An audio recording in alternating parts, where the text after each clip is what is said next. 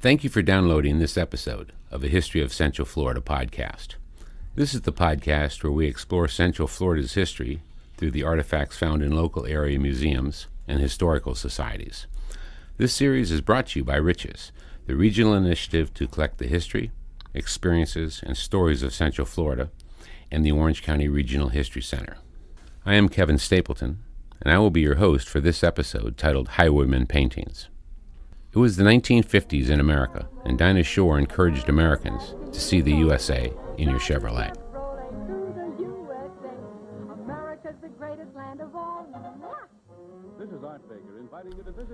Each summer, families loaded up the car for a road trip to the mountains, parks, and beaches. Many of these families came to Florida for the tropical weather and the allure of the sea. The Space Coast was prominent in the national news, and the Atlantic beaches, just a short drive away, drew people by the thousands. Millions of photos were taken, but there was no more vivid a memory of the trip than a surrealistic landscape painting purchased on the side of A1A, the road that was the first main street of Florida. The paintings were timely, local, unique, and priced for the average family. This is the story of not only a series of paintings, but a group of painters collectively known as the Highwaymen. Their name was given to them by Jim Fitch in the 1990s, the owner of the Kissimmee Valley Gallery. Al Black, one of the Highwaymen, tells us about the creators of these popular works and who bought them. Well, at the time, we would go up and down the highway. I was the salesman for the group when it first started. I went all up and down the highways and selling the paintings. If I had 30 paintings that day, I would sell 30 paintings that day. Couldn't sell our paintings in the galleries and all. We'd have to sell them out the trunk of our car up and down the highways and motels and doctor offices and all. Back then, the paintings, they was cheap, but they was nice paintings. And people loved it, the Florida scenery. And they would buy them to decorate their offices and the motels and all in their homes. And I would go to the doctors, real estate offices, beauty salons, and motels. And that's mostly the people would buy them. And they would buy them because they would fit their decor. The African American artists and sellers were part of the landscapes they painted. They lived in the segregated parts of town, in Fort Pierce and Vero Beach, and in the rural communities nearby. Many of the artists were self-taught, although some took advice from Albert Bean Backus, who had studied at the Parsons School of Design in New York during the 1920s. Bean Backus had a minor reputation as a landscape painter and was able to show and sell paintings, perhaps because he was one of the pioneers of this style. His commercial success could also be attributed to the fact that he was a white man, as it was not possible for African Americans to show their work in local galleries. Gary Monore, a professor of art at Daytona State College, has authored several books on the Highwaymen. Here he comments about Alfred Hare, often called the heart and soul of the group, as well as the style of the other artists.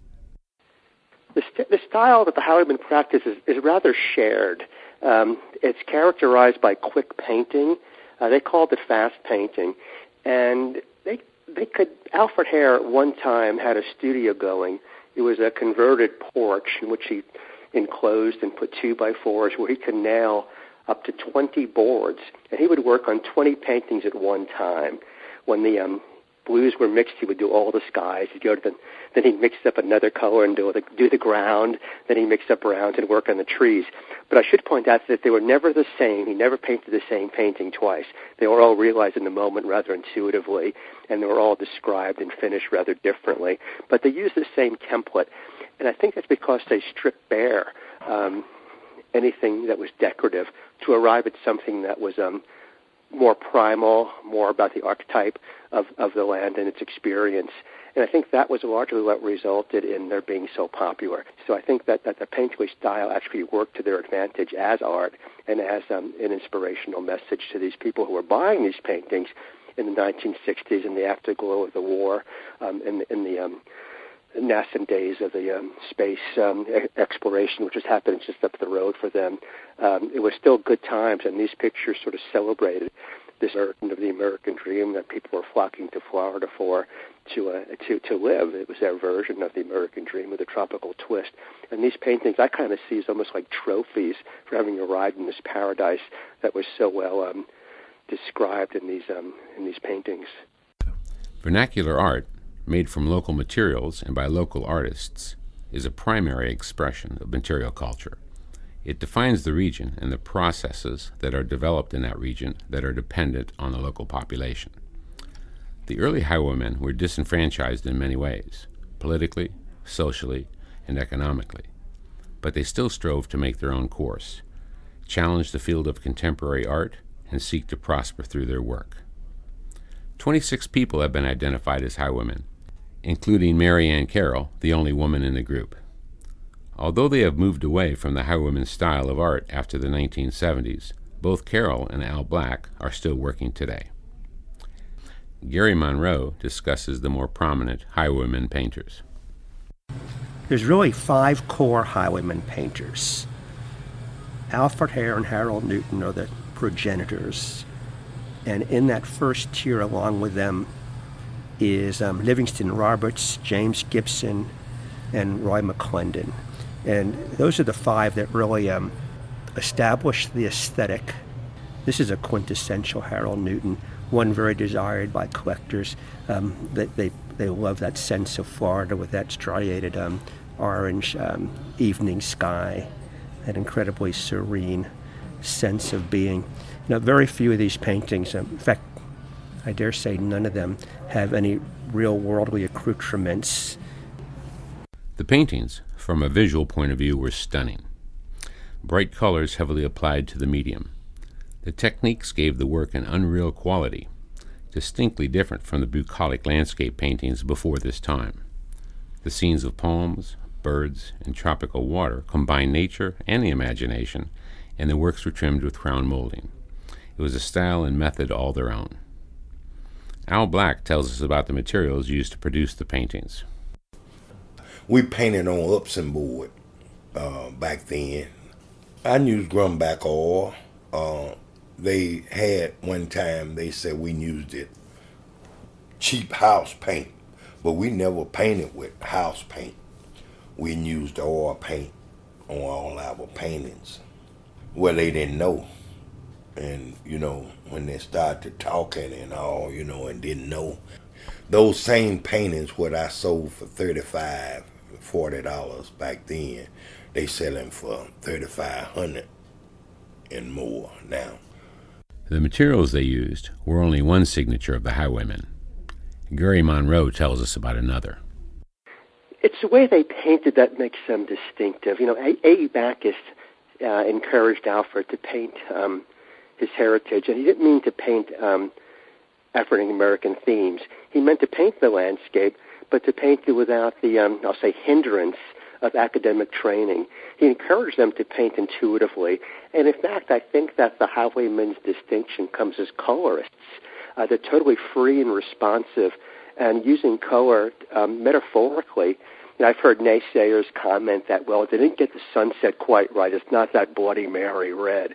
Well, first of all, if you grew up in Florida like I did, over the Everglades at certain times of the year for about 2 minutes, it is that Bloody Mary red. But I think more to the point, if they didn't achieve the exact hue, it's quite irrelevant because the colors that they did use just vibrate metaphorically with experiencing, for example, a Florida sunset. They didn't work from photographs or, as I said, on location. They simply attacked their boards painting with oil, all oil paintings, wet on wet oil, often with palette knives and pasta. It was very energetic, and I think it's that quickness that left a very suggestive kind of imagery that beckoned viewers to lend their own meanings, to lay their own narratives over these sort of stripped bare but thoroughly realized renditions of the Florida scene. The highwaymen learned from each other and developed methods to sell their paintings all over the coast of the Central Florida region. Making money from their art was a good alternative to working in the groves or packing houses where most of the other African Americans found employment. As the decades went by, a second generation of painters, mostly friends and family, entered the field, and it is estimated that anywhere from 200 to 50,000 paintings were made and sold up until the 1990s. There were never titles for the paintings, and most of the work went unsigned. Jack Hempley of Fort Pierce was quoted as saying, "We knew not to push above the white man. You had to be anonymous." Finally, Gary Monore comments on their legacy. I think the Highwaymen left the visual legacy of modern Florida. I think it's their paintings that captured mid-century Florida with eloquence and insight, and really are the only testimony we have done by a conglomerate of people without pretense that speaks so well of this time and place. And I think they deserve to be recognized as artists and contributors to our shared culture.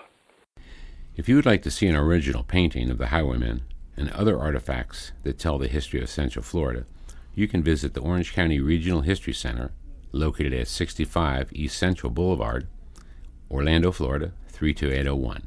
Make sure to join us for our next episode, Diploma Plate.